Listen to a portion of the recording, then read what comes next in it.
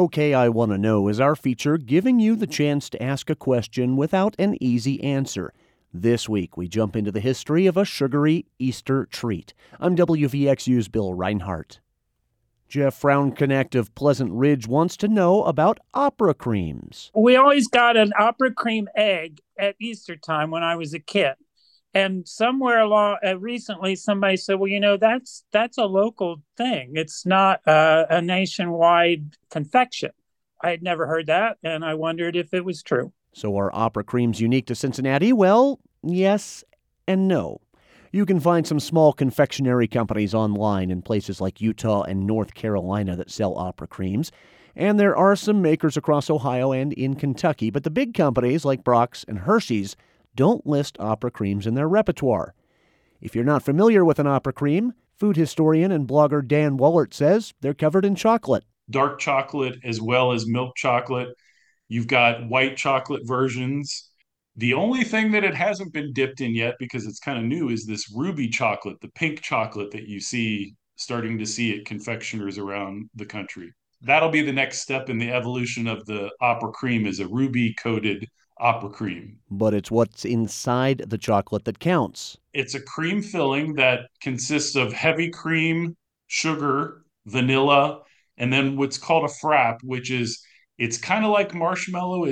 It's a cream that's been whipped. He says opera creams don't contain butter like bonbons do.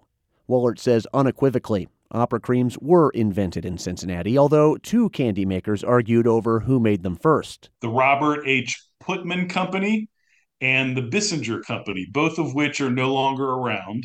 But we have proof from a 1920s, I think it was 1922, Cincinnati Enquirer ad, which is the first that shows an image of the opera cream and says invented by the Putman Candy Company. Wohlert says when it comes to food, there's more of an evolution than an invention. I mean, if you look at Cincinnati chili, the three-way didn't come first. It was called chili spaghetti. It didn't have cheese in 1922 when it was first introduced. And then in the early 30s, a Cincinnati customer said, "Hey, I love cheddar cheese. Could you put some cheddar cheese on it?" And that became three-way. Wohlert says Papa's Candies, which bought out the Putman Company, may have invented the opera cream egg. Every Easter, you see Papa's cream-filled Easter eggs all over Cincinnati, particularly at Kroger's and CVS and Walgreens and places like that. And that's their thing. They've kind of owned that for a very, very long time. Wohlert says any candy maker in the area worth their sugar makes an opera cream, and the candy has found its way into other foods. The Bon Bonnery makes one of the best cakes, the opera cream cake, which has the opera cream kind of as the icing and the filling. A lot of bakeries do an opera cream icing, an opera cream cupcake, that kind of thing.